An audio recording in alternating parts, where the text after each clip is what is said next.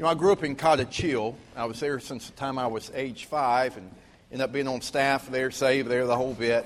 And I see so many faces. When we sang Amazing Grace, I looked out and I saw so many faces that played a role in my life through God's amazing grace.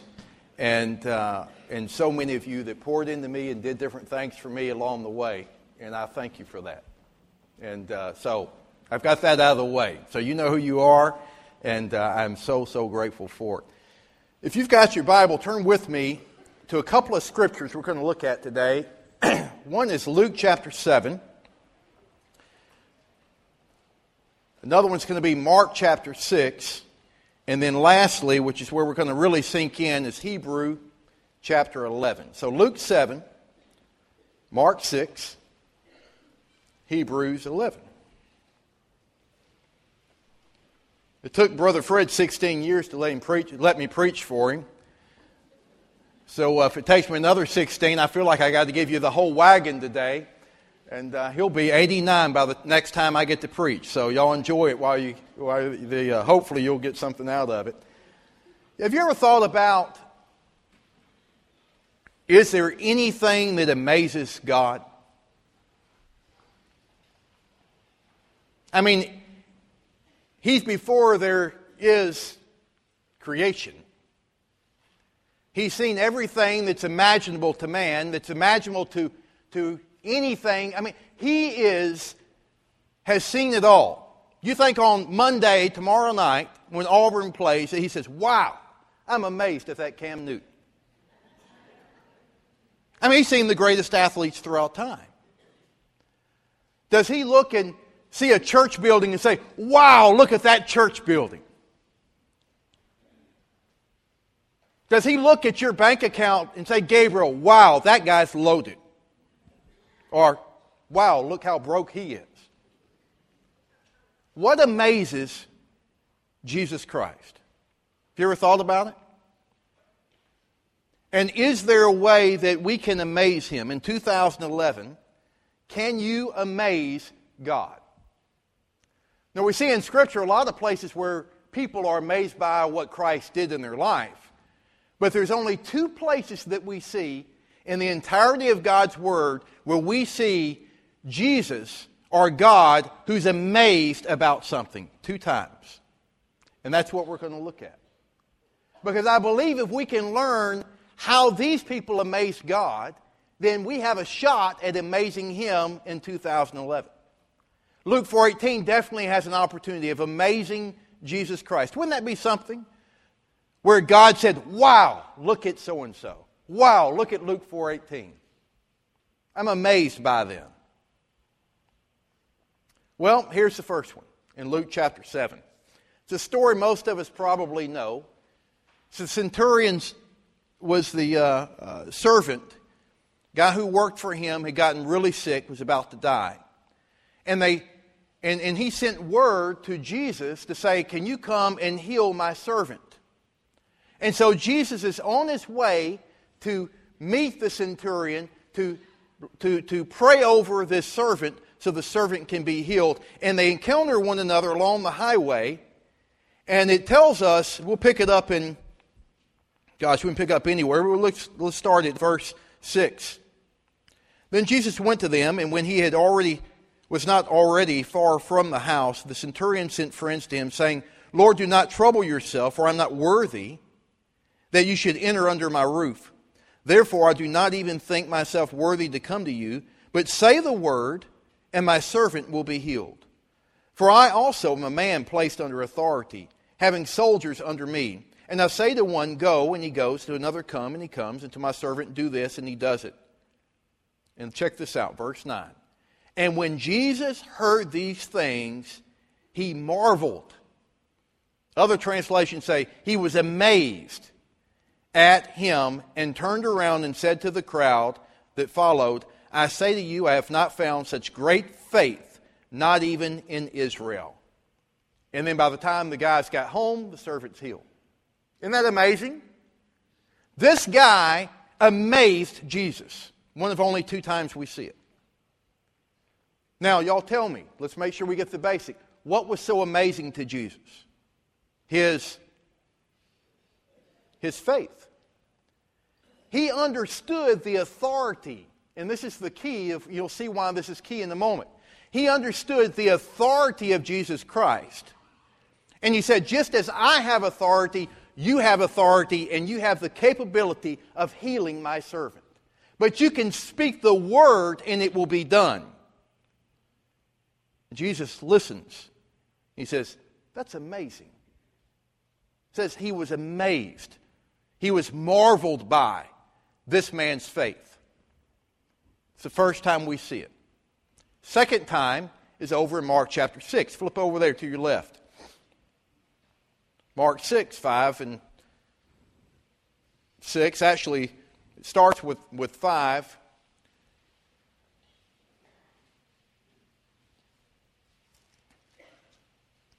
It's the story of Jesus being in Nazareth, his hometown.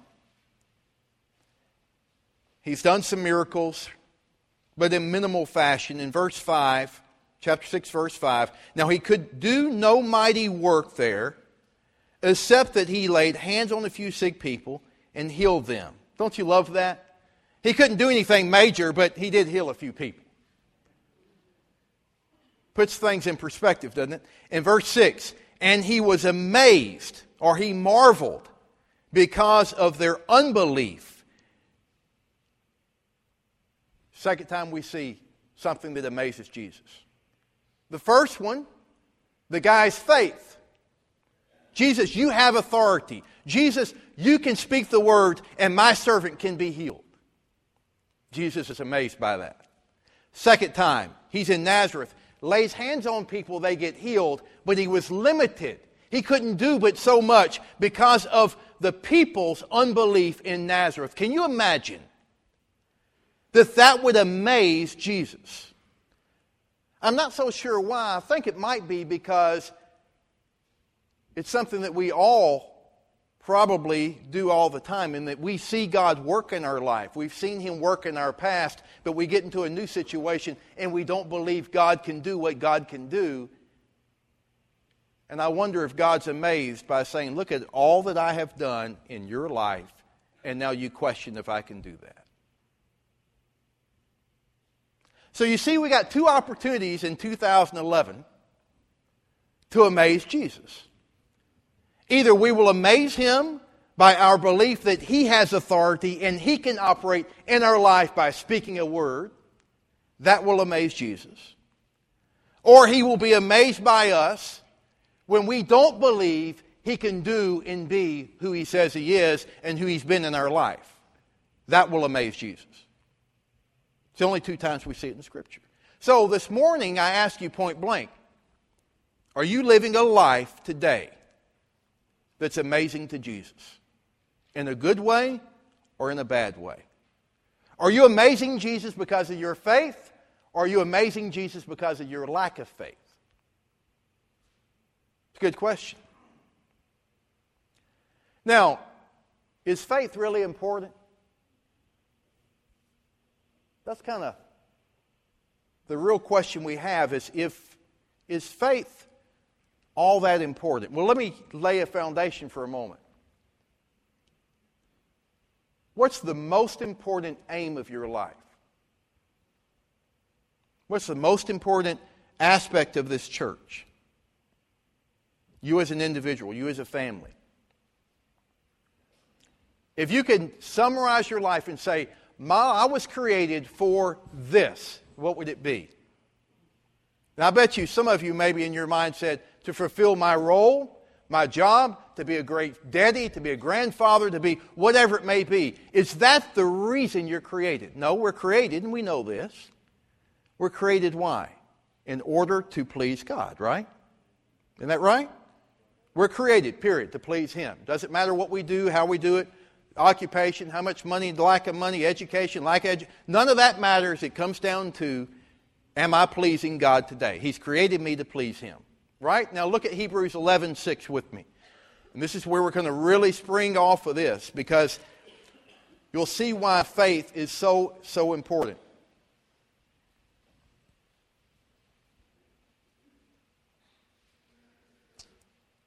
Hebrews 11:6.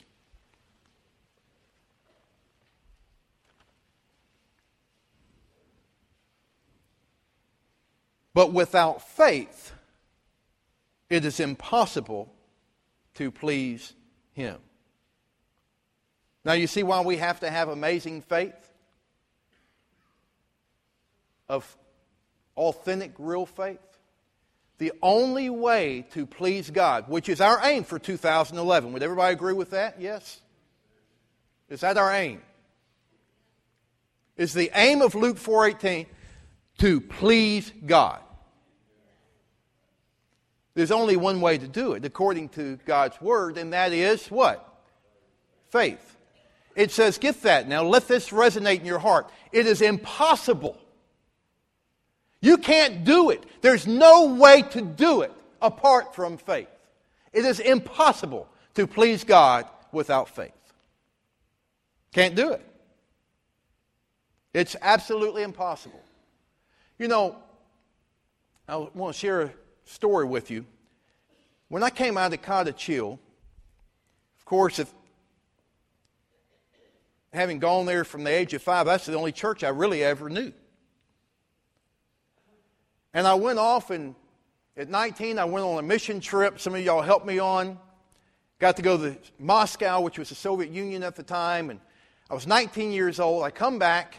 I go through college. I'm in the ministry. God's called me in the ministry. I'm moving forward. And at 23, at 22, I go to Australia for the summer on a mission trip. At 23, I come back, and I become the student minister with Steve Reimer there of college students.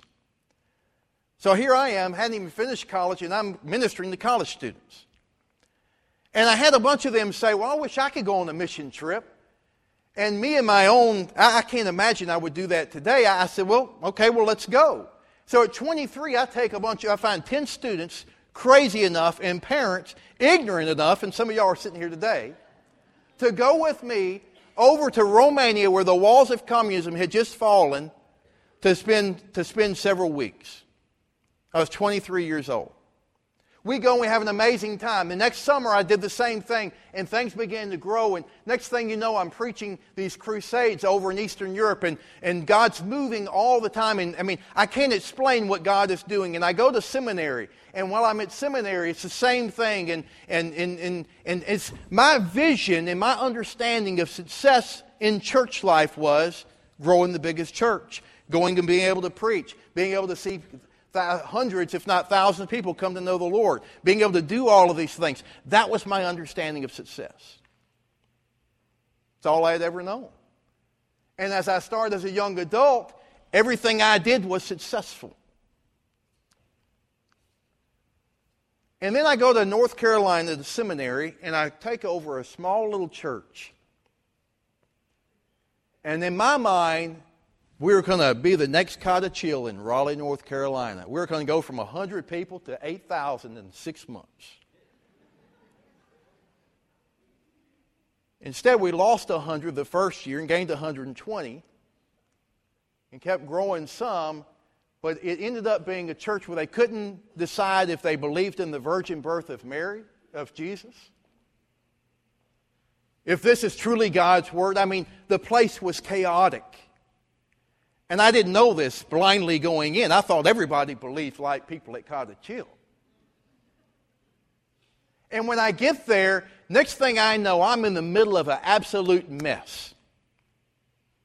And it was hellacious for 9 years.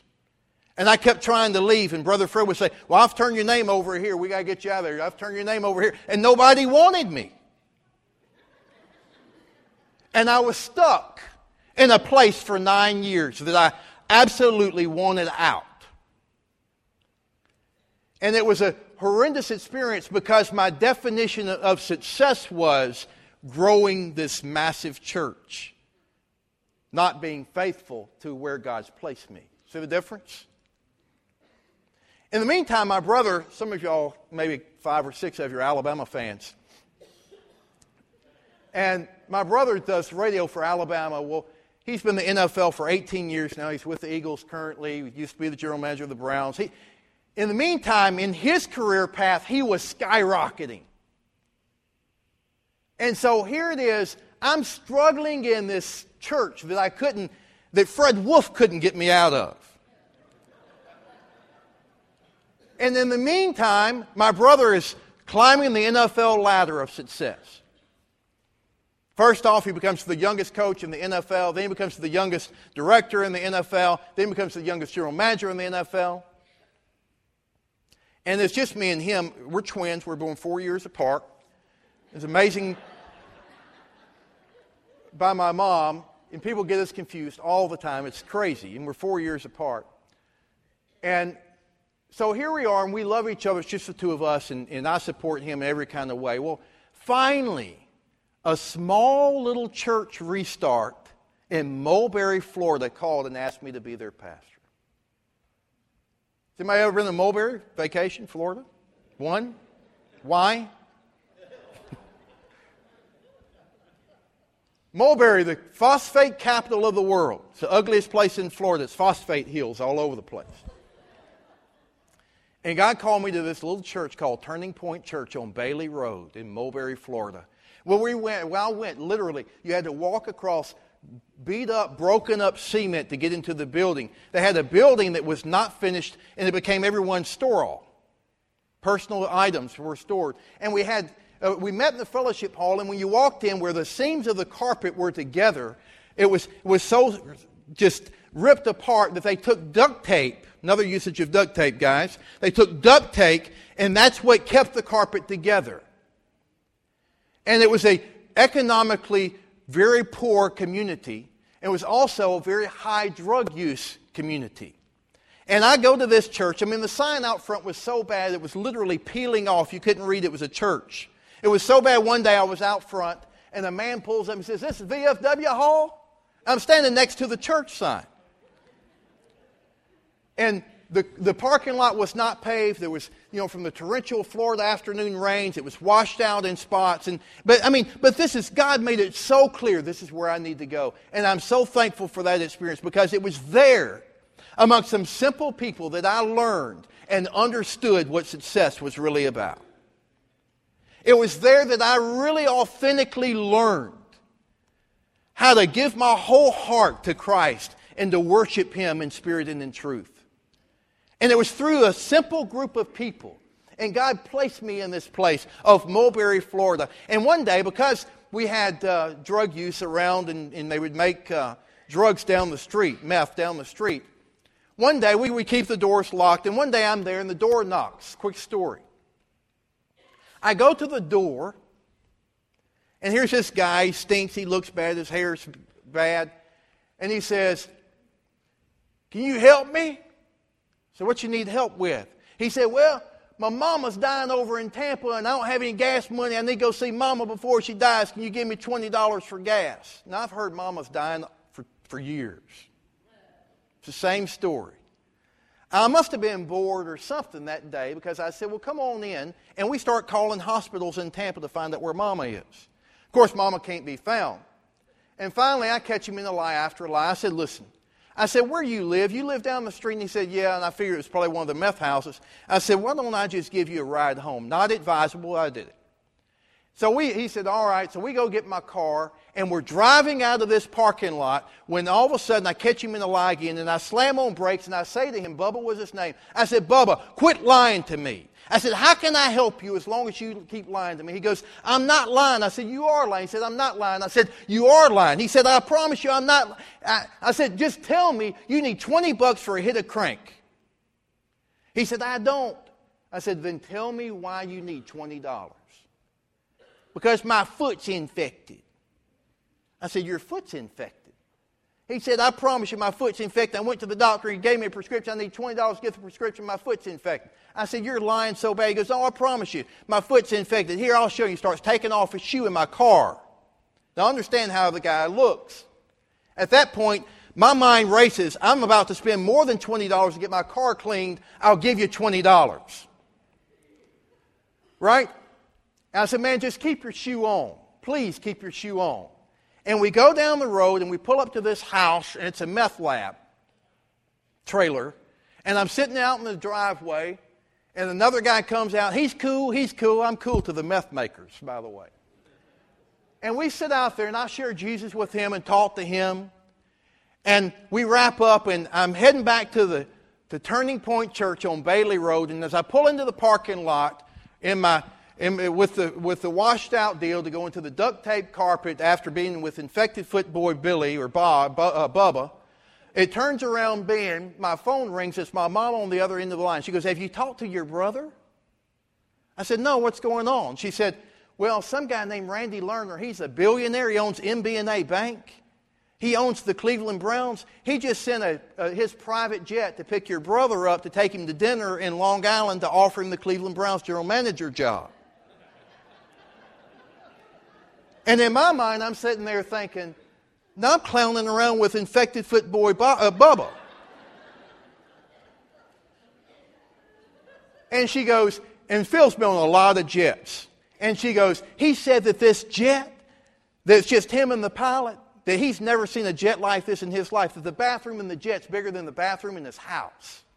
There's crystal etched glasses and leather seats. He said he's never seen anything like it. To fly to dinner in Long Island." As I pulled in and walked into my duct tape church, I said at that moment, I said, "God, when do I get to ride on the jet?" Instead, I'm clowning around with infected foot boy Bubba down at a meth house in Mulberry, Florida. Nobody even knows where I am, including Fred Wolf. No wonder it took him 16 years to ask me to preach.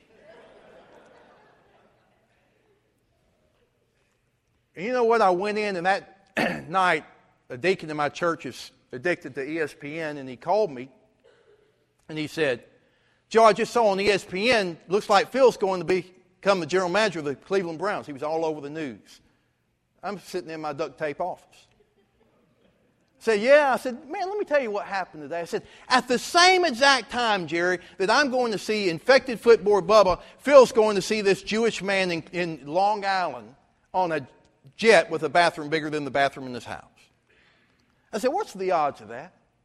He said, "Joe, that's incredible." I said, "Tell me why it's incredible." He said, "Think about it. Both of your hearts, both of your desires is to make a difference for God in the world. Don't tell me it's not a coincidence," he told me, "that at the same precise moment in time that God would allow Phil to be going and talking to this Jewish billionaire owner so that he could ultimately share Christ with him, at the same moment that he sent you to go talk to infected foot boy, poor meth maker." He said, "Look how Jesus' blood is for everybody, from the rich to the poor, the educated to the uneducated, to what seemingly is the up to the one that seems down. God loves everybody, and He sends His people to every person so that they will know about Jesus Christ." Isn't that amazing? That God's not a respecter of how much we have or don't have, or what we've done or can't do.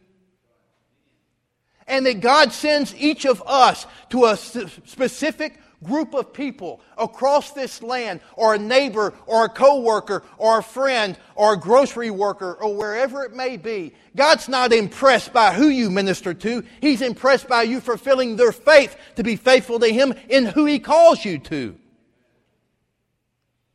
That's the difference between success and pleasing God. Success is not doing those other things. And I went on and got to minister the NFL later on and do all this stuff. And one day Phil called me and goes, "Hey, I'm about to go on the jet. You want to go?" I said, "Nah." Listen, this year in 2011, we need to have a mentality of, not just in our intellect, but in our heart, that we faith over worldly success. As Christians, we can disguise it better than most anybody in the planet. Will you choose? Your success this year will come by your faithfulness to God. How much faith? Will you amaze God with your faith? That's where success lies. We don't know what happens this year, right? Some people will get cancer, some people will die, some people will get broke, some people will make money, some people will have a promotion. I mean, some people have babies. I mean, all this stuff. We don't know what 2011 holds, but we know who holds the future of 2011. And it's when we operate in faith towards Him and say, Lord, you know what? All I want to do is be where you want me to be. Fulfilling the mission in my life through faith, wherever that may be, period. Mark Foley, I wanted to come back to Mobile and was looking forward to coming back to Mobile. And Mark Foley, the president at UM, we meet. Brian Boyle helped arrange that. Some of y'all know Brian. And we meet, and he begins to share with me this vision, and the vision that he's wanting for the University of Mobile lined up exactly what God had been laying on my heart for 6 months. But I never dreamed it would be in Mobile. I said, UM doesn't have any money. They ain't going to have the vision to do what I'm talking about doing anyway.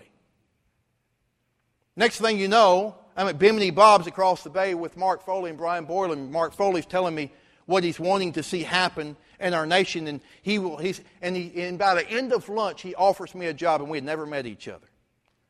I didn't initially say yes. So Dr. Foley came back to me 2 more times. He said, Joe, what is it that you want? I said, Dr. Foley, all I want to do is, I know I don't want to be involved with Baptist politics and bureaucracy and all this other stuff. I want to be where God's at work. That's all I care about being. I said, bottom line it for me, what is it that you're asking me to do?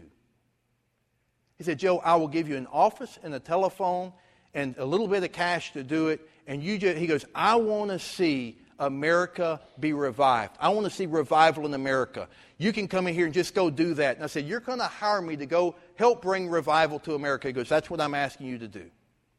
So every day, that's what I get to do. Brother, what an amazing job I get to do.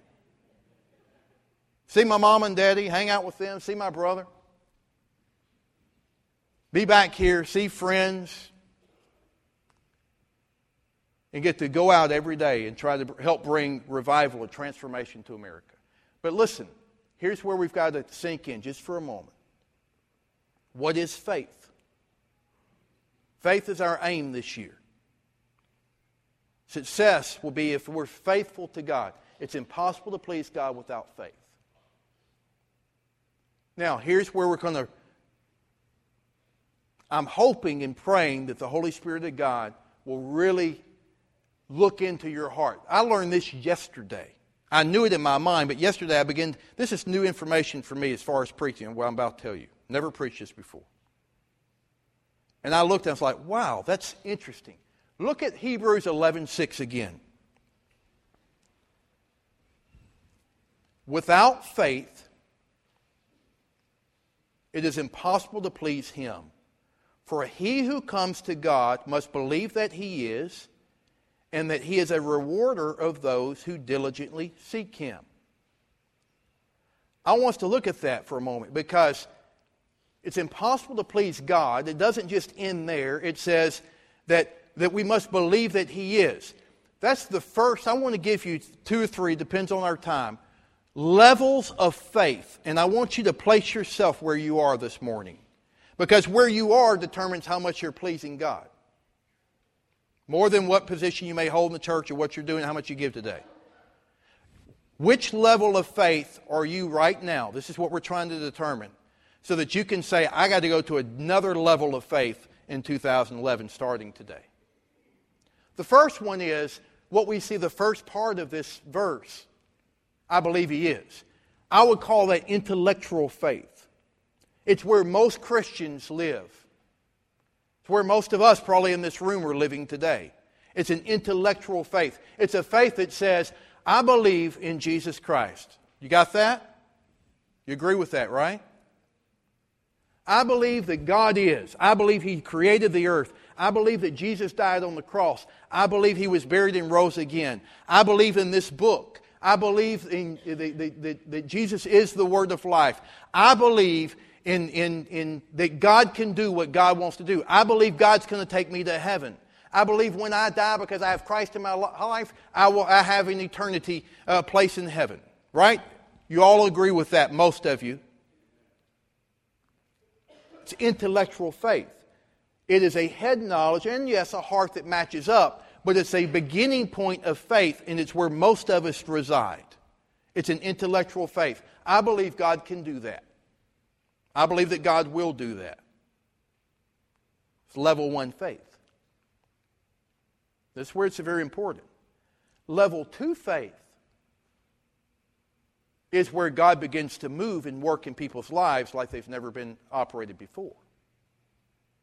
It's where I believe that God is waiting for a church who will have level 2 faith consistently.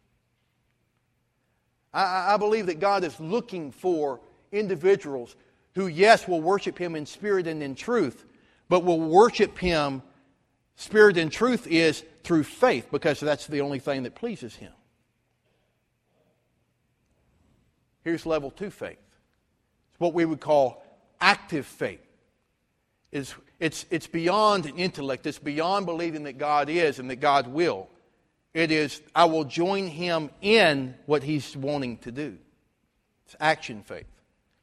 Look at the last part of verse 6. And that He is a rewarder of those who diligently seek Him. Now, what does that have to do with faith? What does being a rewarder of those who seek Him have to do with faith? It's action faith. The first part is intellectual faith. The second part is active faith. And here's where it is. Faith comes by hearing. Let's use a different word instead of comes by. Faith arrives by hearing. Faith starts with hearing. So our faith can't be activated until we have heard from God. To have action. So what I'm saying is this. Not just intellectual faith, but then to move into active faith, which is point number 1, if you want to take a note, is seeking God so I can hear from Him. Seeking God, as it says right there in verse 6. Lord, I believe that You are, and I'm going to seek You with all of my heart. And Lord, I am seeking You because I need to hear from You. Aren't you glad that this word didn't just speak, that it is still speaking? And the voice of God is still speaking and still active. And as He speaks and as He's active, we must hear what the Spirit says. 7 times we see that scripture used. Hear what the Spirit says to the church. So we must hear and discern, here's what God is saying. Faith comes by hearing. Faith arrives by hearing. It is when we hear from God, is when our faith becomes active and we move from intellect to action. Is this making sense? Yeah? Please don't make me preach it again. You getting it? You're going to see where this goes in just a second. In 2 minutes. Okay, so you get a word from God.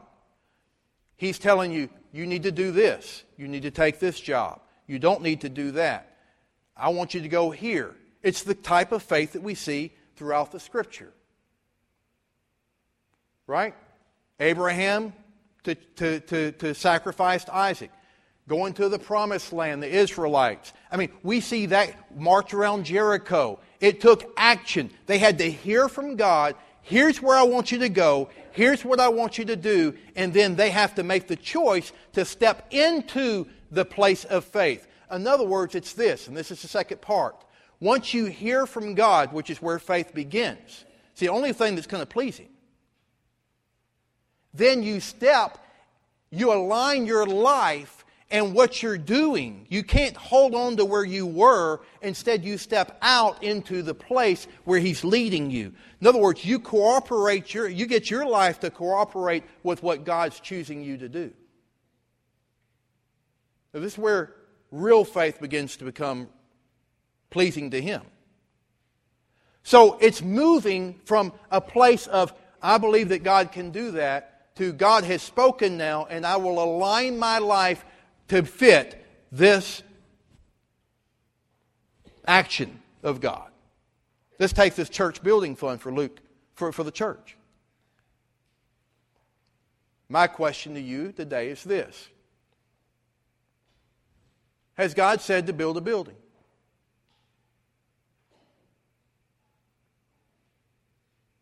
If you don't know the answer to that, then you need to get before God to find the answer to that. Seek Him. He's a rewarder of those who seek Him. So you have to seek Him. That's an action by you. It's a step of faith. Lord, I will seek you and you're going to answer me. So has God given you, does God want y'all to do the building? Or is it Brother Fred's idea, or just because you got to have a building or whatever? You see, here's the difference. Here's where most churches are operating. I'm telling you, I speak in a different church every Sunday just about. And I see it over and over again. For whatever reason, and we don't have time to go into that, the American church mentality right now is it has to make business sense. It has to help us grow. It has all of these peripheral things. None of that matters. Who gives a rip? What has God said? Think about it. Noah built the ark where it had never rained. It doesn't make sense. You don't build because there's a need. You build because God said. So the fundamental question today, to make it personal for this church, has God said build a building? If God says yes, I want this church to build a building and it's on Solly Road in West Mobile, then God has spoken, right? Okay, I believe that He said that. I believe He can build a building. I believe that He'll provide the money. That's all intellectual faith. I'm talking about something far different.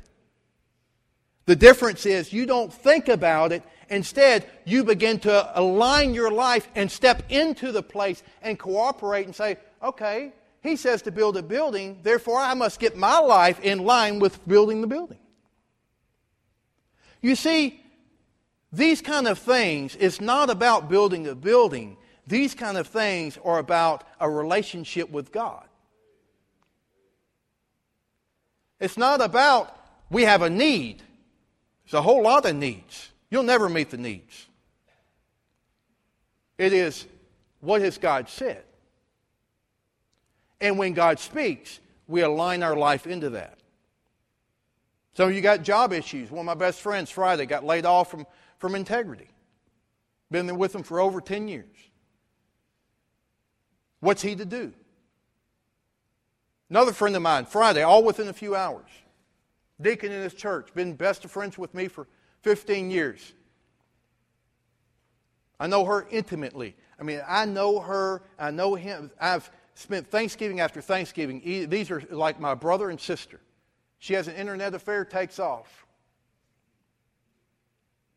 Another friend of mine, his wife's had cancer, knew she would probably pass away at some point. She dies Friday, boom, done. All within a few hours. One wife dies, one wife leaves, another one loses his job. Now, what are they to do in that mix? You see, why the question is, why do bad things happen to good people? Let me tell you. And I don't have, my own personal story is another story for another day. But I went through a really, really difficult time. And here's where I ended up being. I learned when you have nothing, but you're laying in a bed at night that's not even your own bed, and you're by yourself and tears are rolling down your face and it's dark and you're lonely and you've lost everything. There's one thing that's there, Jesus Christ. But sometimes we have to be placed into that place to see God in a new way like we've never seen Him before. And then it's there where we even feel like, while everything else is gone, and you look to God and you wonder if maybe God's even gone. That's a real statement. Has anybody been there? Lord, where are you? Scream out in your car. And you don't know where Jesus Christ is, though He knows exactly where you are. But He feels like 1,000,000 miles away. And at that very point in time, in the midst of the pain, in the midst of the agony, in the midst of it all, you make a choice to believe in Him and say, God, I believe in you. I don't know what in the world. I don't know where you are. I don't know what to do, but I believe in you. Is that pleasing to God? You see, when we're on mountaintops, it's difficult. Am I right? To operate in faith. That little broke church, poor church I was in Florida, we literally had to depend on the offering every week to keep the doors open. And every week we would get on our knees before God and say, Lord, you got to provide for us. Friends of mine started calling me who's got a couple of $100,000 in the bank, a couple of million in the bank, churches. Man, what are you doing in Mulberry with a broke church? Why are you there? I mean, every week y'all got to depend on, you don't even know if you're going to get paid every week. You know what I would say back to them? I'd say, you know what? The beauty is I'm so much more blessed than you will ever think about being, because every week we have to depend on God and look to Him in faith and watch Him provide where you don't even think about it. You see, bad things or difficult, what we call bad things, and this is a whole different dynamic, I'm telling you. Some of you will get this, some of you will not get it, and that's okay. It's for those who will get it. When you're at the lowest of places or things don't seem to go like you thought, you stepped out with God, you're heading down the road with Him, and the bottom falls out, and you still choose to please Him, that's the faith that pleases God. And that's what you're created for, is to please Him. So when tough things happen, and you don't understand why, and you still have faith, that's where God is pleased. If you live life and everything's rosy and you don't have to really depend on God, are you really pleasing God? So sometimes our greatest adversities are the greatest times that we please God. So I ask you this morning, as we wrap up, what is God saying? He is a rewarder of those who seek Him. And I could give you, hey, you need to be in the Word, you need to hang out with people of faith, you need to read stories of faith, all of that. And those are important. But the most important thing you can do for 2011 is He's a rewarder of those who seek Him. You've already got the intellectual faith. But will you transition to an action faith, a persevering faith? He is a rewarder of those who diligently seek Him. The most important thing that me or you can do this year, more than anything else, is seek God. And as we seek Him, He speaks to us and we align our life with Him. We cooperate with Him and we join with Him in whatever He is saying to do.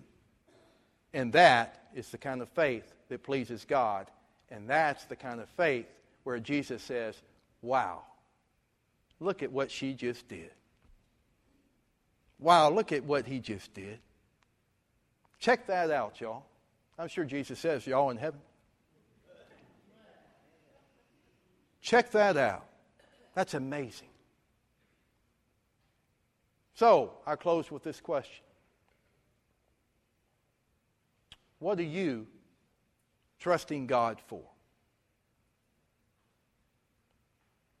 Do you have intellectual faith? Or are you joining with Him in action faith? Because I know you want to please Him. Where's your faith? What level?